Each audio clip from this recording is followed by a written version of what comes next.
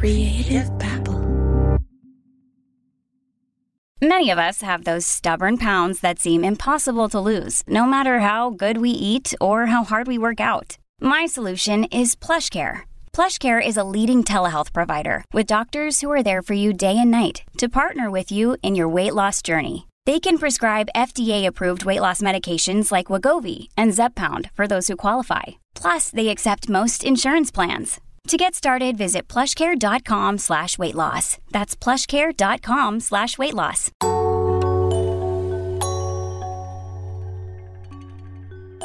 It's safe to assume that most pretend episodes are not suitable for young children. Unfortunately, this is one of those episodes. In fact, trigger warning, we're going to talk about sexual assault and suicide today. This episode's actually pretty disgusting. So if you have the stomach for it, please proceed. You have been warned. The last episode about sovereign citizens was just exposition for what you're about to hear today. I first learned about this story from my friend Jerry Williams, who hosts a podcast called FBI Retired Case File Review. And if you haven't listened to it, you're missing out. Her episode on this topic haunted me for days after I heard it. So I asked Jerry Williams if I can share this story with you. So if you thought the last Sovereign Citizens episode was shocking, wait till you hear this. I'm Javier Leiva, and this is Pretend. Stories about real people pretending to be someone else.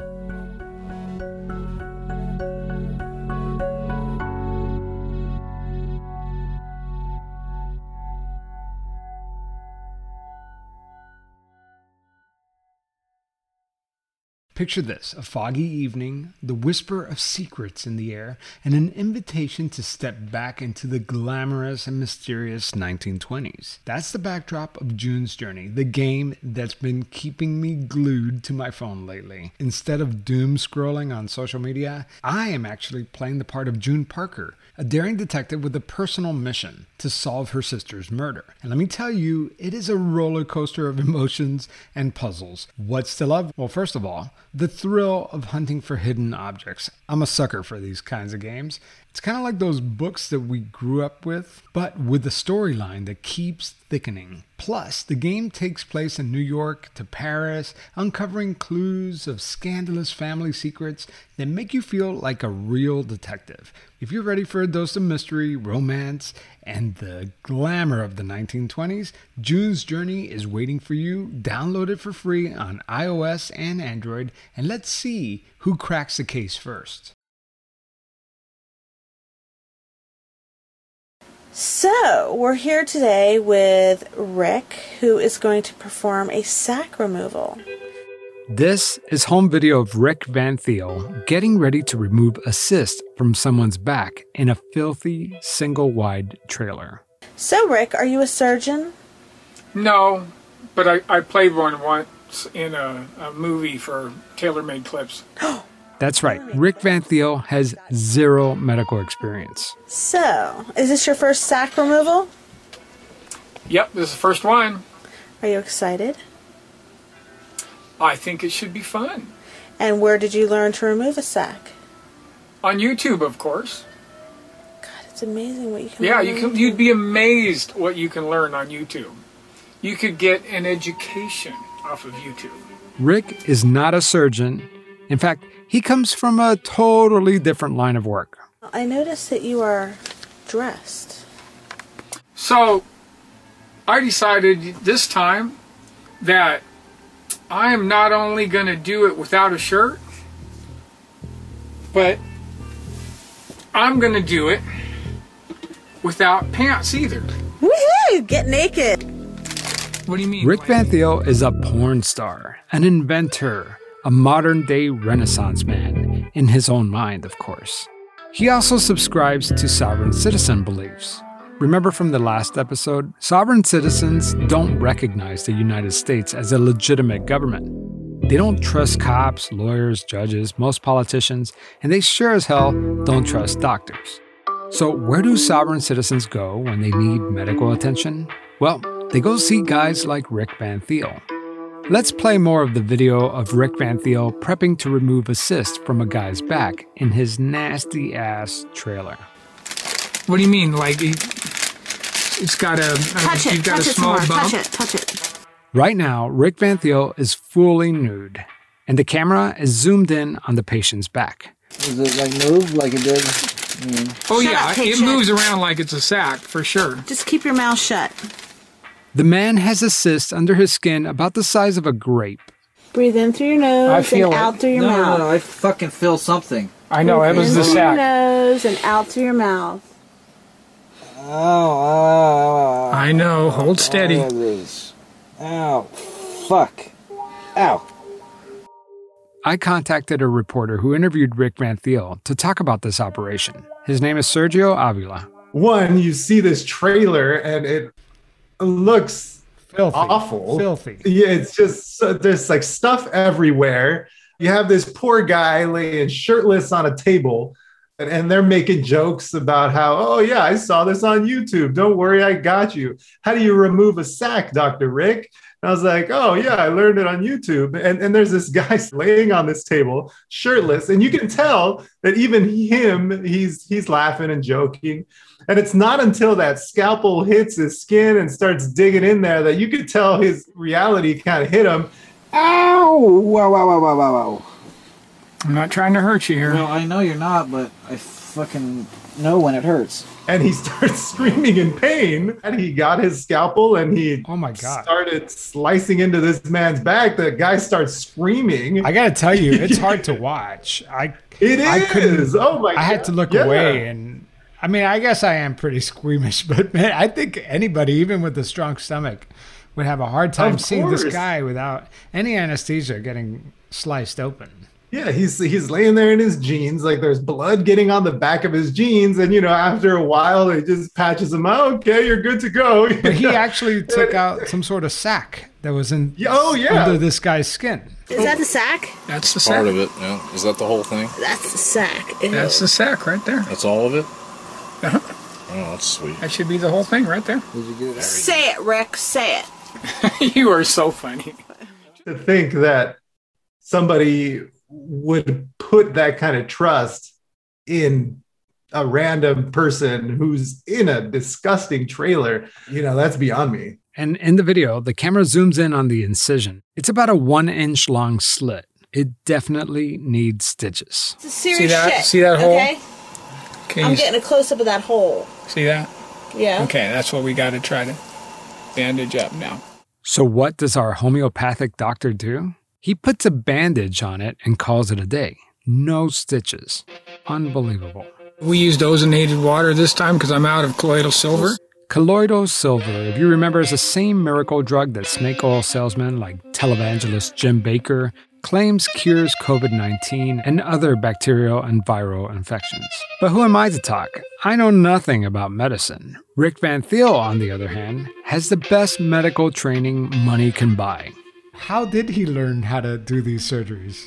Yeah, I asked him in that video. He says, I learned this on YouTube. And I asked him directly. I was like, what do you mean you learned this on YouTube? And he said, well, you don't just watch one video.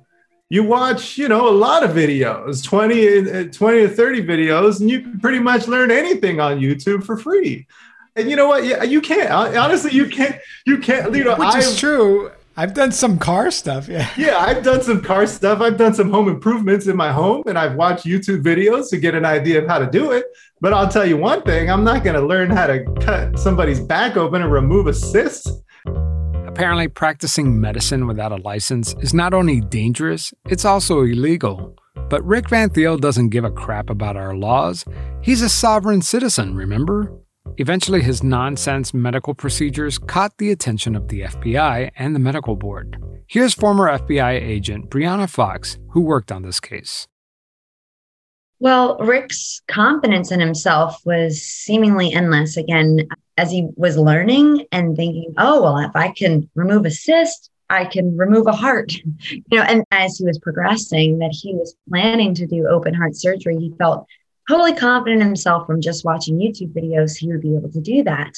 The odds of anybody surviving that were near zero. So as soon as Rick attempted that, we were going to start having homicides on our hands. So we've made skin incision. We've divided the breastbone, that's called the sternotomy. And we're opened up the wrapping around the heart called the pericardium. And here you can see a large aortic aneurysm measuring more than 5 centimeters. I watched a handful of open heart surgery videos on YouTube, and I have to say, I still don't know how to perform heart surgery. Maybe it's because I'm fully dressed. So this is where I'm starting to come into the picture. I was a relatively new agent assigned out to the Las Vegas field office.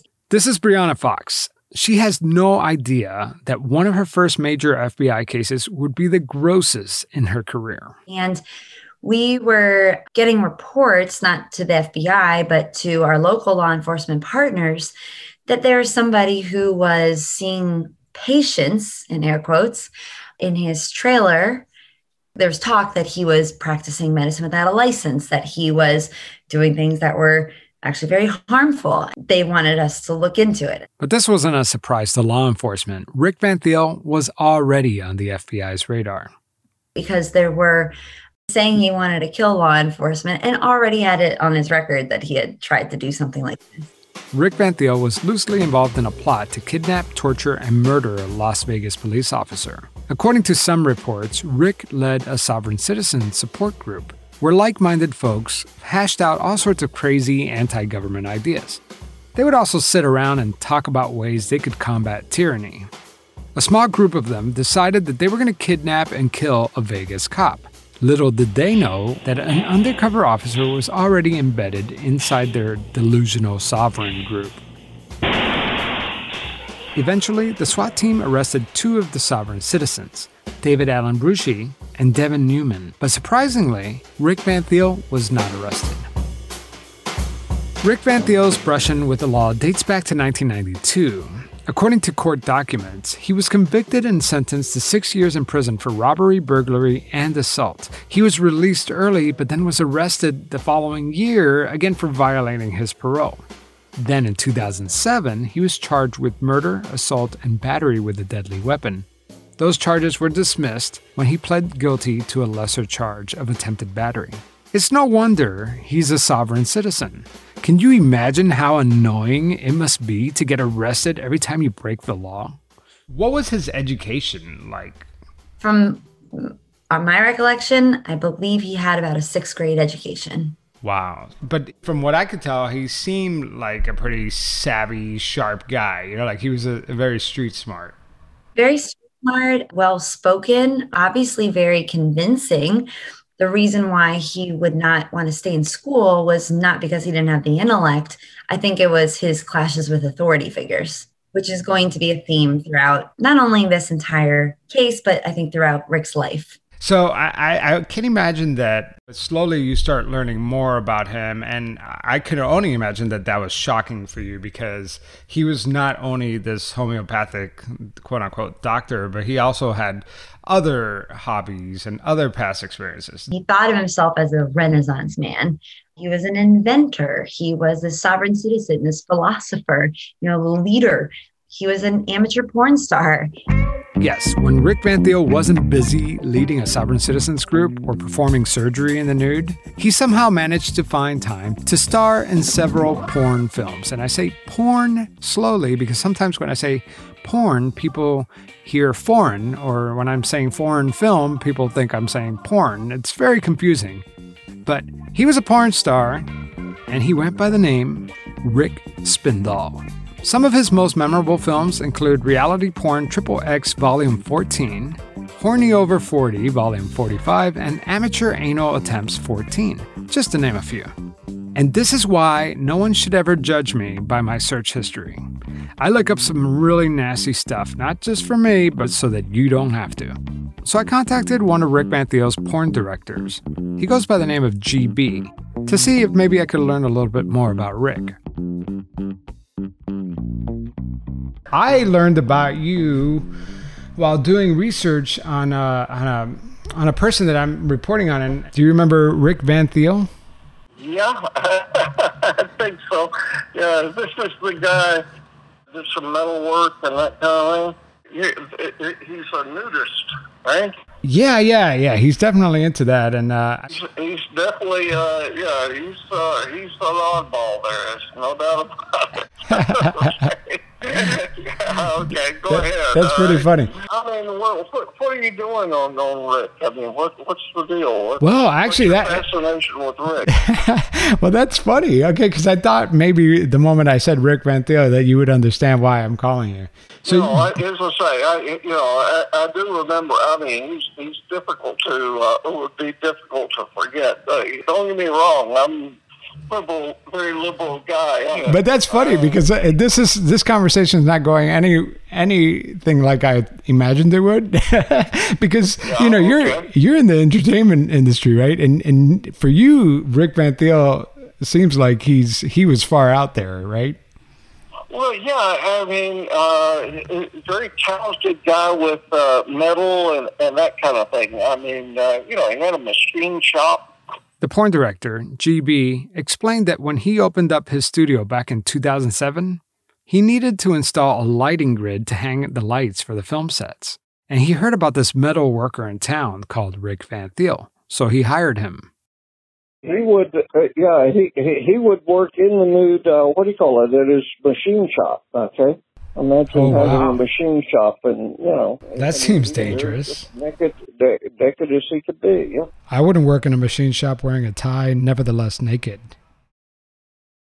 Rick Van Theo had ambition. He didn't want to just hang lights in a porn studio. He wanted to be a star. Of course, again, he was a nudist, but also he wanted to have sex with the girls, okay, and loved the camera. He's just a big-time nudist and, a likable guy with personality. I like him, but as I say, he was, he was out there. Yeah, apparently. He would show up to our studio. I mean, first thing he did was take off all of his clothes, okay? I mean, as I say, he is one strange guy. But is that common? Because I've never been on a porn set. Oh, common? What do you mean? I mean, no. I mean, as I say, I work in the business, shall we say? And no, that's even for the girls. Never mind. So typically on set, you'd be fully dressed until it was your scene, right? I will tell you a story that I think to be true. It was told to me about him. Okay. He was arrested for something, and I don't know what, okay? And they took him to jail, all right? And they put a bunch of people in there, a bunch of men, all right? And he gets there, and true to form with Rick, he literally takes off all of his clothes, okay? In prison, in jail, right? In jail. And now you'd think, I mean, these are tough guys, whatever, okay? That might be very problematic, okay? The guards don't know what to think of him. But what's funny is the prisoners don't either, okay? And the way the story went is it's Rick on one side of the jail, okay? And everybody else in a group on the other side, okay? He might not be a guy you really want to hang around. He sounds very charismatic, very convincing. Yeah. Yeah. Oh, well, yeah. As I say, like I told you, he had personality. But as I say, if you're around him, more than 20 minutes, the next thing you know, he's naked. So it's like, and I think that for most people is going to be a problem. When we come back, we're going to hear how Rick Van Theo's medical practice came to a dramatic end.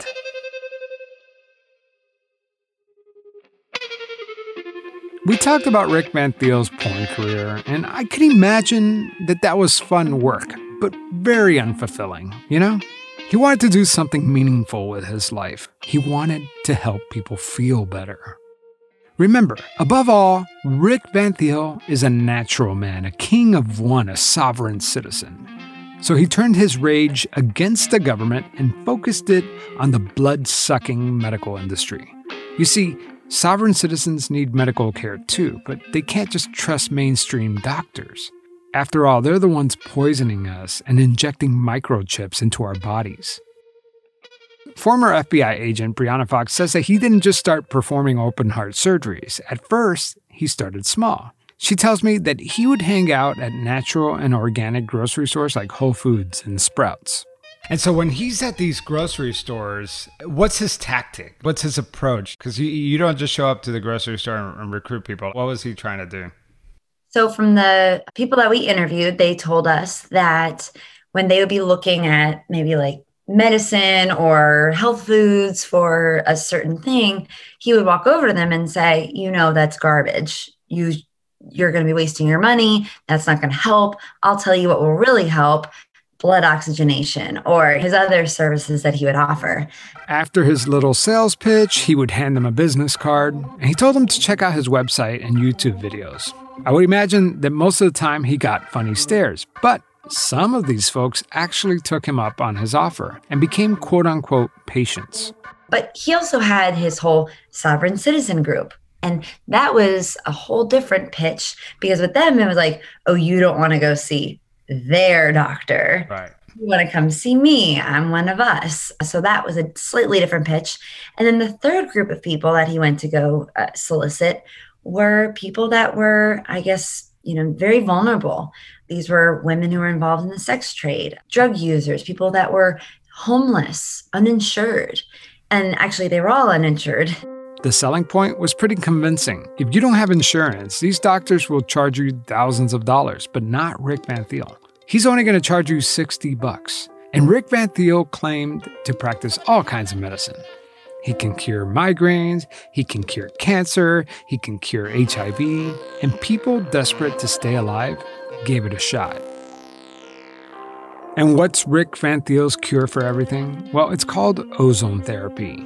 But some not-so-crazy people actually believe that ozone treatments can actually increase the body's ability to destroy disease-causing cells. But believing something works and it actually working are two different things. Studies have shown that ozone therapy has zero benefits. In fact, in 2019, the FDA warned that ozone therapy is actually dangerous and shouldn't be used for medical use. So tell me about this ozone therapy treatment that he would do on people. Like, that was his thing, right? Like, that was what he was known for. That was his solution for AIDS, cancer, the whole 9 yards. Yeah, so that was a big part of his pitch. He would tell people when they were standing at the store, hey, don't buy those vitamins, do this ozone treatment.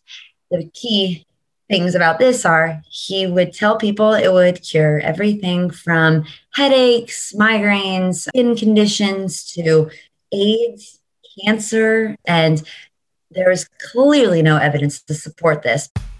So what is ozone anyway? Isn't that the stuff up in the atmosphere that protects us from the sun's harmful radiation? Yes, but there's also this man-made ozone, which is essentially the same gas. If inhaled, it could irritate your throat and lungs. So why would anyone take this stuff? Well, in theory, ozone can be a potent disinfectant. However, in practice, it can be really, really dangerous. And the risks of taking ozone increases 100-fold if the person giving you this treatment is a quack. Rick Van Thiel somehow got his grubby little hands on this ozone machine. He would ask patients to lay down on a table in his trailer, draw blood out of their veins, and run it through this machine. And the device would expose the blood to ozone and then re-inject it back into the patient. So if you can imagine something like an IV drip where it's going into your body, but that would be their own oxygenated blood, but out of the other arm, their blood is getting taken out. And I would imagine that he, just looking at his trailer, that he wasn't taking the most precautions, cleaning the equipment, and because you're dealing with people's blood.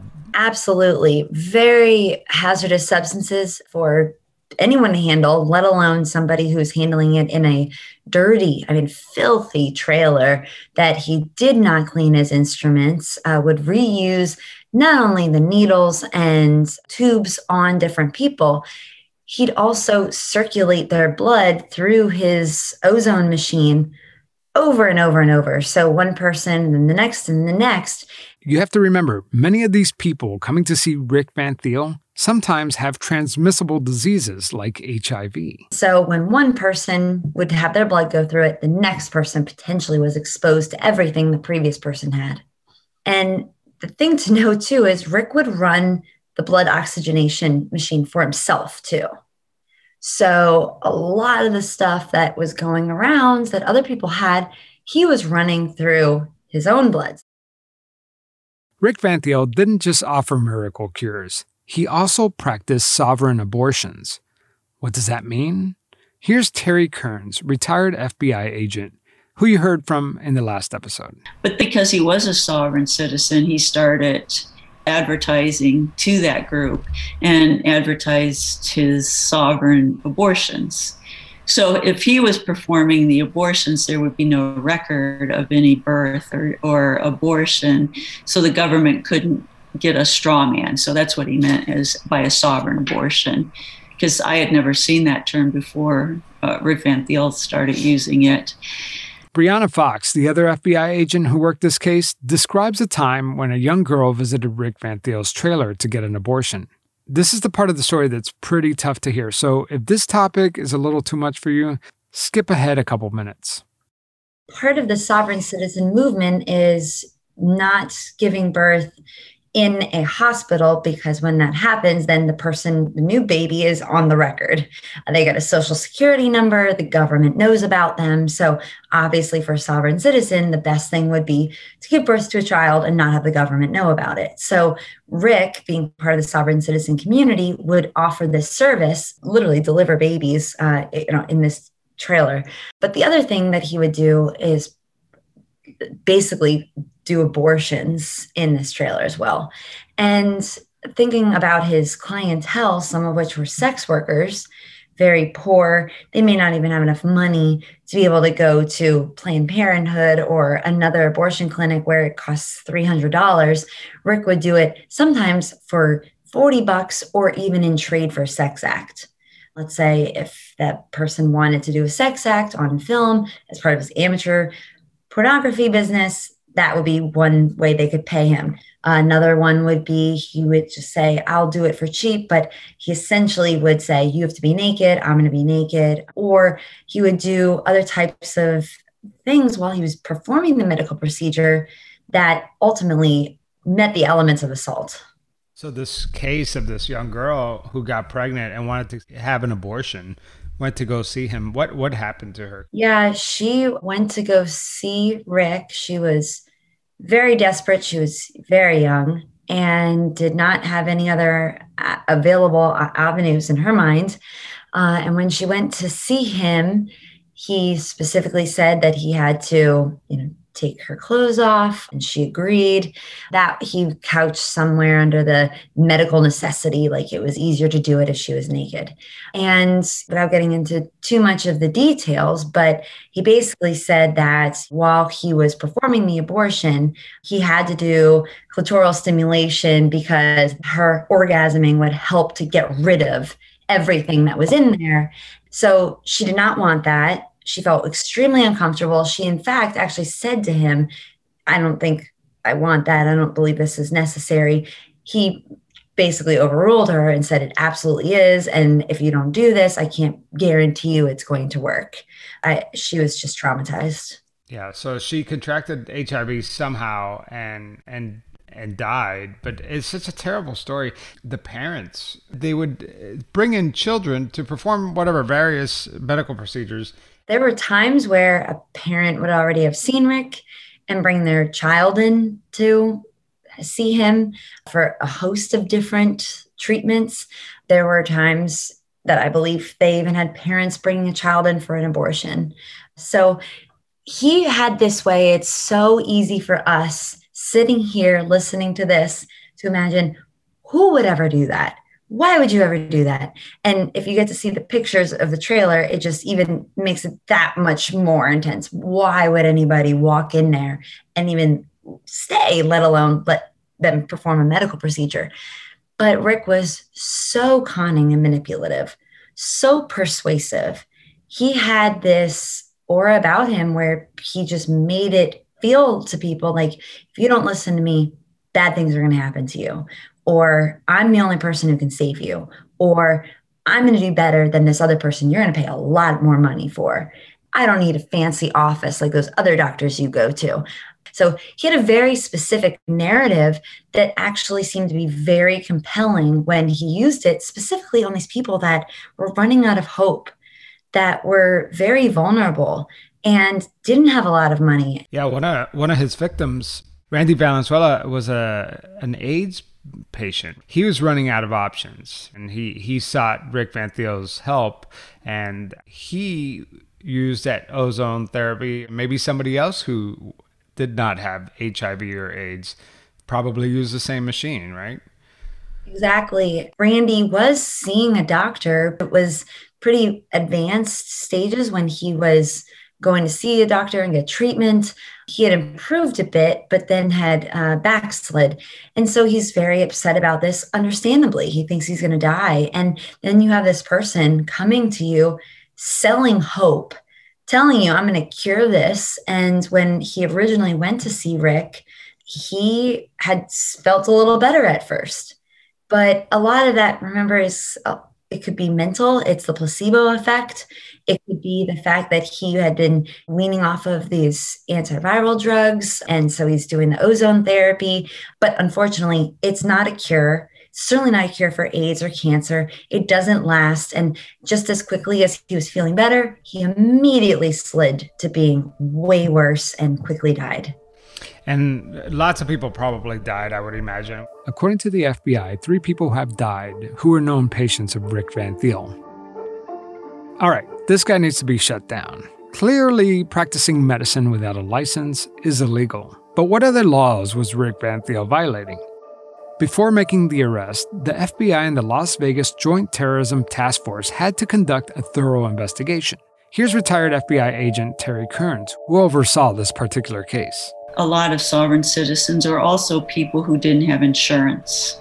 I didn't trust the government. I don't want to go to anyone, or I don't have insurance. Because we looked at charges for him for practicing medicine without a license to see if he was trying to bill any insurance, and he was not.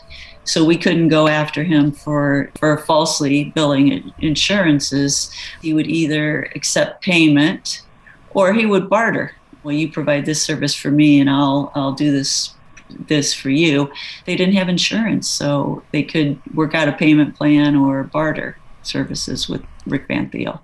For example, he did a circumcision on one gentleman for a gun. So you tried to get him for insurance fraud. That didn't work. What else did you try? Well, we looked at the practicing medicine without a license. And again, that's not a federal offense. They didn't have anything to nail this guy with. The Joint Terrorism Task Force needed more. So they started doing surveillance of the property where he practiced. Brianna Fox and Terry Kearns both described this property with lots of trash and cars everywhere, almost like a junkyard. And towards the back of this property, that's where Rick Van Thiel's trailer was located. I actually looked up the address and I did a street view, and I mean, you guys did a great job of describing it, but it wasn't until I saw it myself that I realized, because I was picturing a junkyard, almost like just abandoned cars and stuff like that. And it was that, but it was worse. Yeah. And then one thing I didn't expect was that it was in a neighborhood. It looked like a normal neighborhood. And in the front of the house, it had a tower with cameras on it. A boom tower, yeah. So when you pull up to the street, it was all fenced in. You have the gate across the driveway, and then you see this big boom tower with cameras on it. That's before you even get to all the kind of junkyard type. It was on a property in a part of Las Vegas that was an older neighborhood. The whole place is just a junkyard, but Rick Van Thiel's actual trailer was deep in the back. And what was your reaction when you first saw that trailer? Horrified. I knew he was living in a trailer. We had heard descriptions from a couple of the victims or witnesses, but until you saw it, you really couldn't fully grasp and I had described it kind of like the movie Saw. You walked in and it was just like a horror scene, almost like something you would expect if you walked into a made-up haunted house type of thing with all of this stuff around and just dirty. Why would anybody, like after seeing that trailer, why would anybody even continue stepping in to that? Well, and it's interesting as you talk to some of the people who went to see him, they talk about their uneasiness pulling up to the property, and then they're let in and they go back and it's just, a couple of trailers, the back of a semi truck, junk all over the place. And as they go deeper into the property, as you described, it was kind of long, and you'd go the driveway beside the house, go to the back of the house was where the trailers were. And their uneasiness just kept building and building. But with patients that were HIV or cancer patients, he told them, I can cure this. So I think that last little thread of hope that this is somebody who says they can cure it, nothing else has worked, so I'm going to try it. And this guy had to be that convincing. Yeah. Say, I'm gonna perform this in the nude, and then I'm gonna violate you. You know what I mean? Yeah. Well, and the other part, we talked about the sovereign citizen movement, and I think often of cults or some of the serial murders, they're actually fairly charismatic people. And can kind of lead people down that way. They get to know them, and we use things to lure them in. And I guess you could describe Rick Van Thiel that way. He knew this was the last hope. I can offer you hope. I know you don't have insurance. I can do this procedure for you. Don't worry about the payment if you can't pay me now, or we'll barter. Some of the victims that we talked to were witnesses. They would say, I was uncomfortable, but then, and at the point where I'm there, the procedure has started. What do? Jump up, and these are often, disenfranchised members of disenfranchised groups. So the task force didn't have enough to arrest him right then and there, but they did have enough evidence to ask a judge to sign off on a search warrant. But the day of the search warrant, describe what was going through your mind that day. So when you arrive at the property, there's this gate that makes it feel very compoundish. Because we had this knowledge and fear of intending to harm law enforcement, the owner of the property and Rick do not believe in the authority of the federal government. So when the federal government is there saying, we believe that you're committing crimes, which in their mind are laws that shouldn't exist, they're thinking you're overstepping your bounds and coming on our property. We're not going to allow that. And exactly what you're doing is their biggest fear, the government coming in. And this is the day they've been waiting for, right? It was immediately out of the gate, we're calling SWAT to go there to be able to execute the search warrant. Literally throwing flashbang grenades. After they cleared the scene, Agent Fox and the rest of the task force entered the property. I can't even express to you, walking into that trailer, this compound was just riddled with debris and garbage, like old bicycles and cars. But when you walked into that trailer, were you expecting that? When you walked into the trailer, there were literally sex toys hanging from the ceiling with scalpels and IV bags and needles laying around. It was honestly something out of a movie. And you couldn't believe when you walked in that anybody would look at that and think, I'm going to stay. Right, exactly. I had done several search warrants before on heroin houses and really nasty places. But this was like, I literally threw away my clothes. When we went there for the search warrant, we found that Rick was actually keeping very good notes and like a list of patients that he saw. It would almost be like a form you would fill out when you go to the doctor's office. What's your name, address, birth date? What are you here for? What, procedures are you seeking? They found a ledger with hundreds of so-called patients. Inside this filthy trailer, littered with dildos and sex toys and papers and dirty dishes, was a treasure trove of evidence. Investigators seized computers and hard drives. They also collected black market steroids, about 10 vials of blood thinners, and IV bags filled with blood. And so you do the search warrant. How quickly did the case move at that point? When did you make the arrest? Actually, it took a while, again, because we had to go out and interview hundreds of victims. First, find the victims.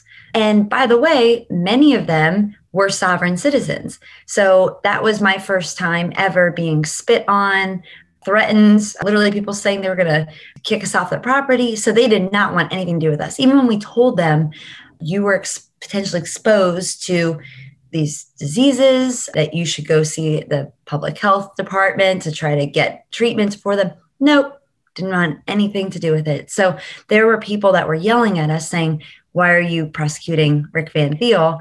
But then there were other people that were just so hard to find. When we found them, it was just so traumatizing for them to talk about this. And sometimes they were just so embarrassed for the exact reason. They felt I shouldn't have done it, and they don't know why they did. And now they felt like if they got HIV, now they're doomed. I can't imagine, because usually when you approach a victim, it's not a hostile situation, but every time you knocked on a door, it must have been terrifying. I also had a very hard time contacting victims. Some of his victims were homeless or sex workers who don't have physical addresses. Other victims were fellow sovereign citizens who don't want to be found. I was able to talk to one of the victims, but she declined to be part of this podcast, and I completely understand that.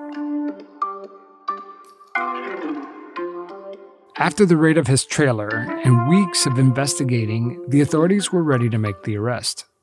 Luckily, Rick Van Thiel was arrested without any commotion.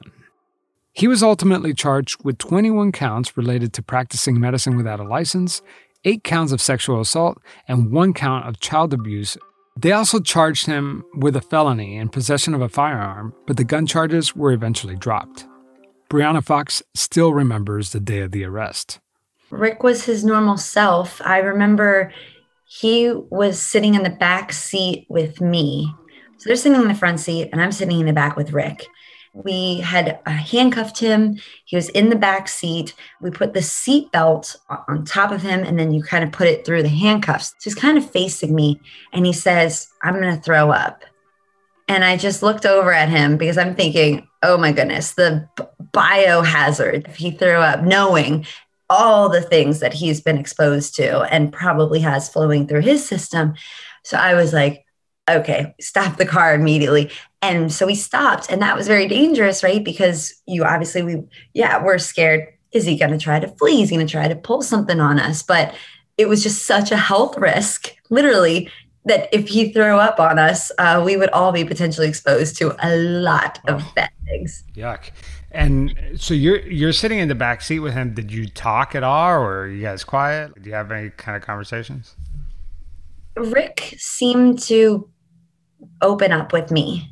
I think that there was something about me being female, smaller in stature. I think I came off as maybe like he thought I would be a good mark, or he thought he could manipulate me. So he would often try to talk to me and even say things like, oh, I can fix that skin issue, like literally trying to sell me. And I'm like, dude, I've just been working your case for the past 8 months. Like, I wouldn't let you touch me with a 10-foot pole.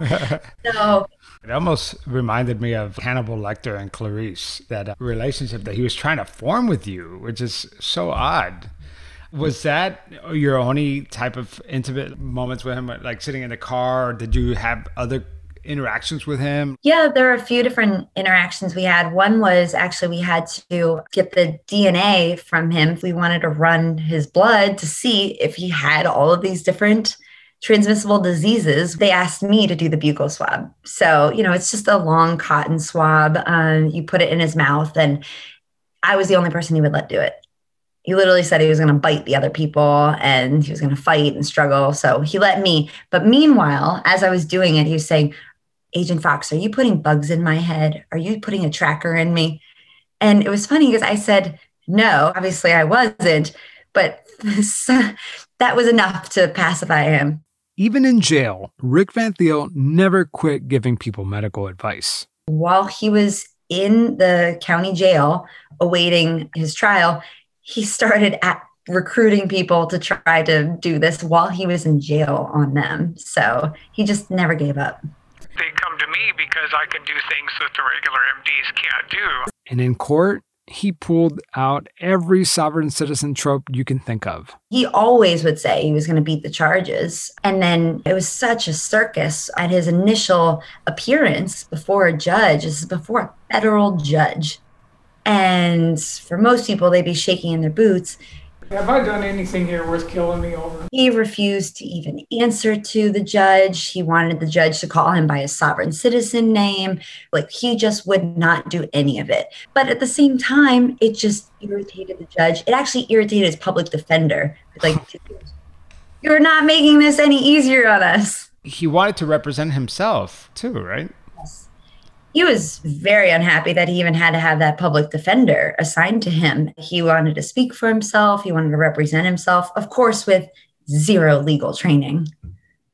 Here's former TV reporter Sergio Avila. He was the only one who understood his position to be able to defend himself. I remember distinctly his arraignment where essentially the judge just reads the charges against you and make sure that you understand them. And he claimed before the court that he was not Rick Van Thiel. The whole courtroom just kind of, huh? Wait, what? And he starts saying that he is the being, independent being known as capital R, lowercase I, CK. Then shortly after, he said that he was likely not going to survive because he couldn't perform his own treatments. If you leave me in here till December, I'm not going to be here in December. He was treating himself with ozone therapy or whatever it may have been that he was doing. And so he said he may not survive until through his trial because he was missing out on those treatments. But he never did make it to trial, did he? We got a notification that Rick had hung himself. He killed himself while he was awaiting trial. He hung himself. You know, they found him dead in his cell. It wasn't his ailment that killed him. I remember seeing the headline that he had killed himself, and I was surprised. I was like, wow. I just felt like somebody with his attitude, the way that I remember him being, just telling me what was up. I wouldn't imagine somebody like that taking their life. When he realized, I think the severity of the charges he was facing, that what it was like for him and what his future was going to be like, I think that was too much. He couldn't take it. And rather than lose in court where he felt like his dignity was going to be lost, he ultimately decided he was going to make his own ending and decided to kill himself. I bet it was very disappointing for you guys since you worked so hard on this case to see it end this way, right? Very anticlimactic in a way. So you put so much energy and effort and trying to make sure that there's justice served. And then that was Rick's last way of trying to, stick it to the man, I think. Rick just had an extreme problem with authority, did not like being told what to do, didn't like rules, and then obviously was trying to use the sovereign citizen movement as his loophole on why he didn't have to follow any rules and why everything he was doing was completely allowed and legitimate in his mind.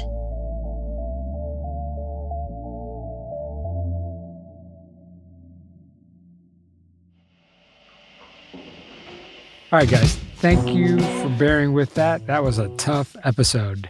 This is usually the part of the episode where I say, next time on Pretend. But I actually don't know what you're going to listen to in the next episode because I have several episodes that I would like to play, but I just don't know which one's going to play first, and I can't make up my mind. I guess we'll find out sooner or later.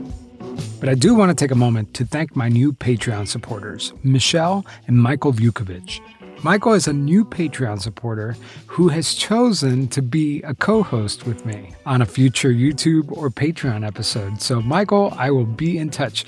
If you want to co-host a Patreon or a YouTube video with me, go to pretendradio.org and click the donate button. I have a new tier where you too can host a show with me. I've only done one of these and it was a success. So I can't wait to hear what Michael has to say about whichever con artist we end up choosing. One more thing before I go. Recently on Twitter and Facebook, I asked my audience, what do you think about hypnosis? Is it real? Is it fake? Have you ever undergone a hypnosis session? Well, I got a lot of interesting responses, but I thought I'd ask you, if you have an interesting take on hypnosis, your story could make it on the show. I'm planning on doing a whole series on hypnosis later on in the season, so if you have a story to share about hypnosis, email me a voice memo with your story at my email, javier@pretend.org. I'll have my email address in the show notes. All right, that's all I have for now. Let's see what I air next time.